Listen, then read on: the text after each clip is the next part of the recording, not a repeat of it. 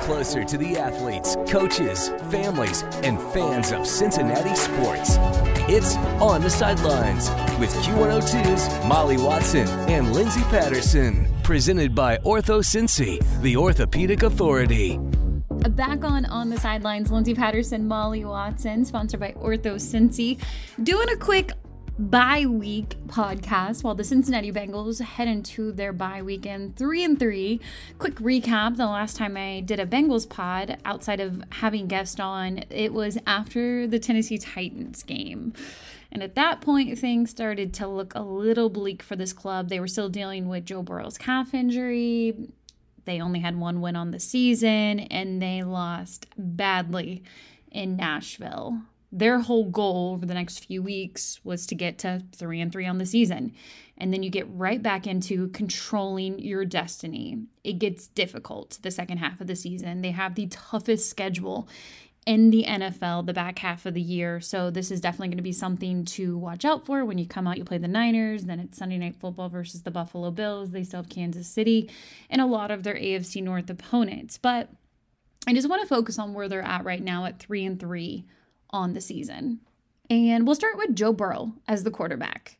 They had the Arizona Cardinals game, and it felt like Joe Burrow was back. He said after the Titans game, it was the best he has felt with his calf since training camp, and he was really optimistic of where he was heading when it comes to the finish line with the calf injury. And I think that is the most encouraging thing, because this calf injury was from July 27th to most of the beginning of regular season. Felt like he tweaked it, and he did confirm that in the second half versus the Ravens game when they were trying to come back in the fourth quarter, and it was in a different spot, but he says it wasn't as severe.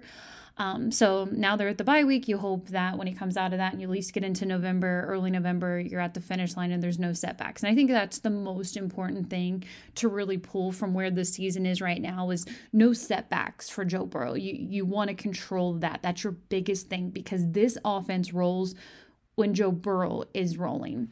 The biggest thing is honestly the calf. And I think you have to be extremely encouraged after hearing from Joe over the last few weeks, and even seeing him in the Arizona game. I know a lot of people, some of the takeaways of what they look like in the first half offensively versus the second half versus the Seattle Seahawks. But overall, it's encouraging because the biggest thing is how this offense functions. If Joe has a good game, the offense has a good game. And I don't think you can look at a lot of NFL teams around the league and say it's the same for them. I think they can have average quarterback play and have their receivers or their tight ends or running back step up and be okay. For the Cincinnati Bengals, it's all Joe Burrow. They call him Joey Franchise for a reason. So just getting that calf healthy is the biggest thing. I'm not saying that they're at the end of the road or anything like that. It could be something that you get into November and you finally feel like you're there, as long as you have no setbacks. And they obviously have one more game coming up at the end of October when they face the 49ers. But this bye, I feel like, is coming at a fantastic time just to stay with the offense right now. Jamar Chase, he has proven to be one of the top wide receivers. I wouldn't be surprised if it's just Tyreek and Jamar at the end of the year of 1 and 2. Not putting it in any order, but obviously Tyreek has had a really good start with the Miami Dolphins. And it's just really encouraging to see Jamar step up. It's going to be a big payday for him in the offseason, and I feel like it's going to be in Cincinnati. T. Higgins battling a rib injury, tough guy to be out there in the Seattle game playing through that, and I still think there's more in the tank for T this season. He obviously had his 2 touchdowns in the second half versus the Ravens. It was a big game for him. Tyler Boyd finally in the getting back in the end zone. Always good to see out of Tyler Boyd. And Andre Yosibosh. This rookie, what's so crazy about him, he was drafted by the Bengals in the 6th round, and I remember watching a lot of NFL draft day interviews, and he had said that he had maybe a 2-day visit in Cincinnati. It was his longest visit out of all the NFL teams. So for him to be there in the 6th round, I still think that that's a steal for Cincinnati. He had a 4th round, 5th round grade, and just really cool to see him get in the end zone as a rookie. Charlie Jones, he'll be out one more game. He's on the short-term IR right now. It'll be, great to see him punt returning on special teams. And, who knows what his role will be on the offense when he does return. But just seeing guys like Yoshi, Jamar, you have T, Tyler Boyd, you're going to see so much out of these playmakers. And even the run game. Joe Mixon, I feel like he's been encouraging over the last few early on in the season. RB2, still question mark. I'm hoping they can get more out of their rookie class. When you look at a guy like Chase Brown, maybe it's as a running back, receiver, or even on the ground, but you definitely want to get that more from them, because you need to balance out your offense. And that is one of my biggest concerns right now. You need a run game. It's going to be something that's going to help you sustain this offense throughout a long season. And we hope that they're playing throughout January, if not in February. But there are some things that they're going to have to fix offensively. But overall, the defense, there's a lot of games this year that you could say, wow, that was really encouraging. The Rams game, I know what some of the Arizona Cardinals game looked like, but when you get a pick six and you get turnovers and you get the pressure, a lot of that happened in the second half is something to stand by. And then obviously in the Seattle game, Sam Hubbard, probably career best game. Cam Taylor-Britt is turning out to be what could be a cornerback number one. I know Cheeto's still battling his back injury, so I feel like they're going to ease him in there.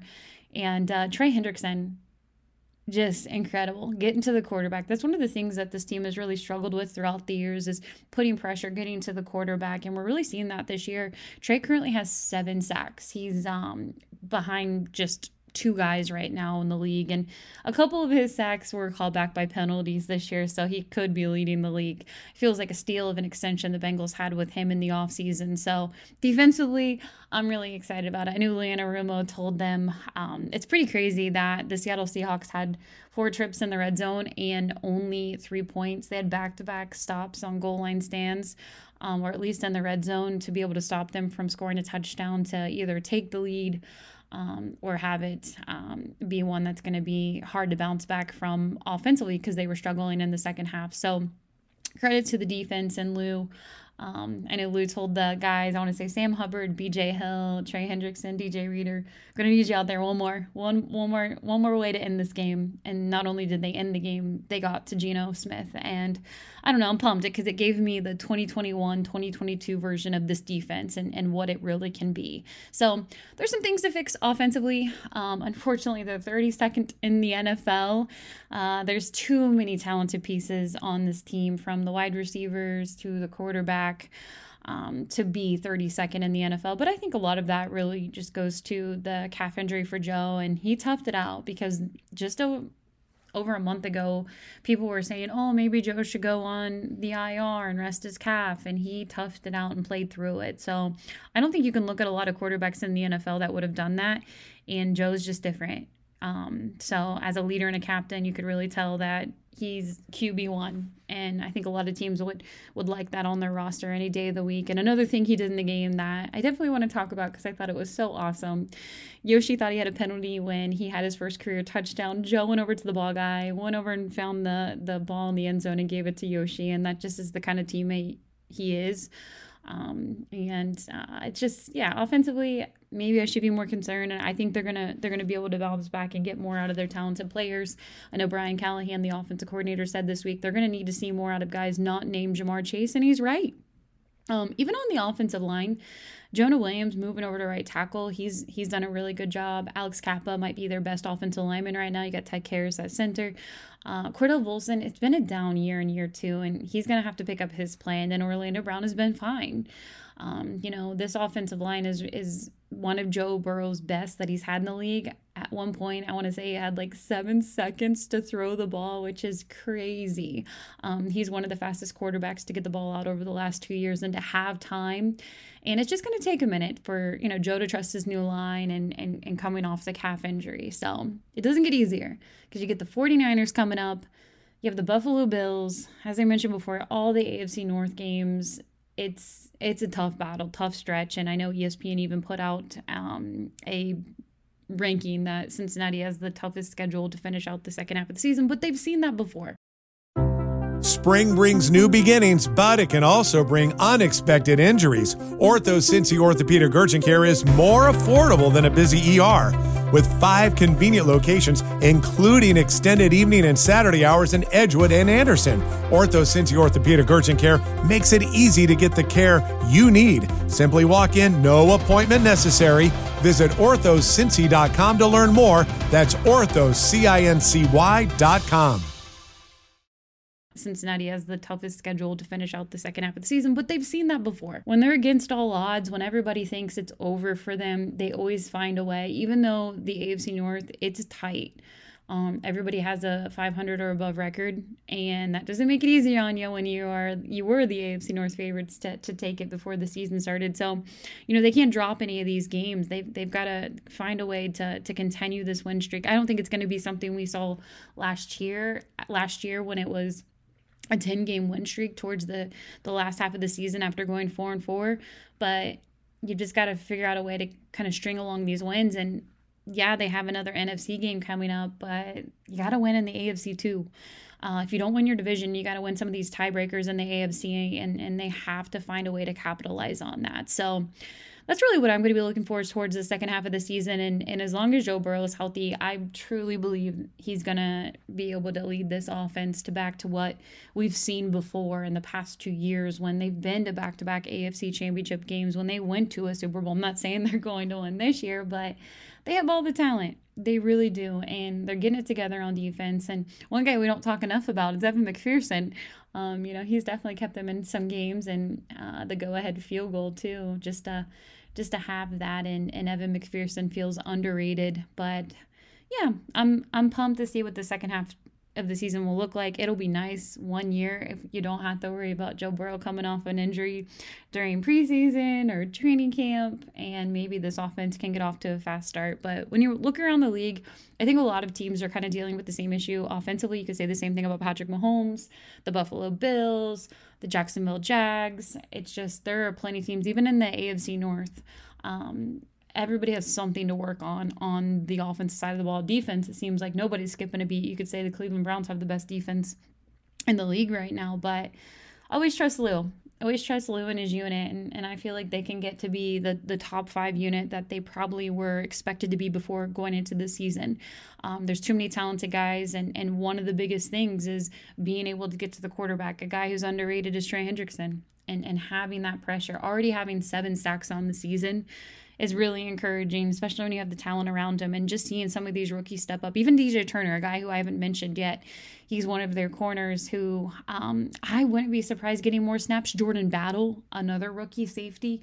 I know Lou Anarumo had mentioned that he was going to kind of split the snaps between Nick Scott and Jordan Battle throughout the season, and we didn't really see it in the last game, but it could be something that they mess with the 49ers, who are a very talented team. This will be a tough game when you look at guys like Christian McCaffrey, Debo, their defense, Bosa, trying to stop their tight end, who I think, I know a lot of people, I'll just say he's a top 2. You can say he's 1 or 2, but George Kittle is really good, tight end in the NFL. So yeah, it's going to be tough. But it's my favorite time of year. I'm really excited to see kind of what happens the last part of October and November, December, and hopefully it's a long month of January football for the Cincinnati Bengals. And, if they can get this offense going and get it back together, kind of the vintage 2021 and 22, I'd say watch out. Because I truly believe they'll be able to bounce back, and especially if Joe Burrow's calf has no setbacks over the next few weeks.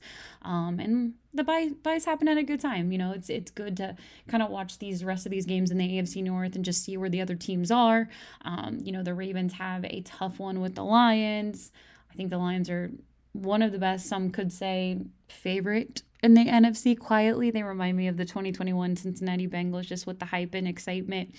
The Cleveland Browns, they have a good defense. I don't believe in Deshaun Watson. Baltimore Ravens, Lamar struggling too offensively, but they have a good defense. So I feel like it's the same story for a lot of teams in the AFC North. And then obviously the Pittsburgh Steelers, you could point to very similar storyline where they have a good defense, but Kenny Pickett is their quarterback. So we'll see what happens. But yeah, it's exciting times. Reds Fest is right around the corner, and I'm sure we'll do a podcast on that when that comes up in December.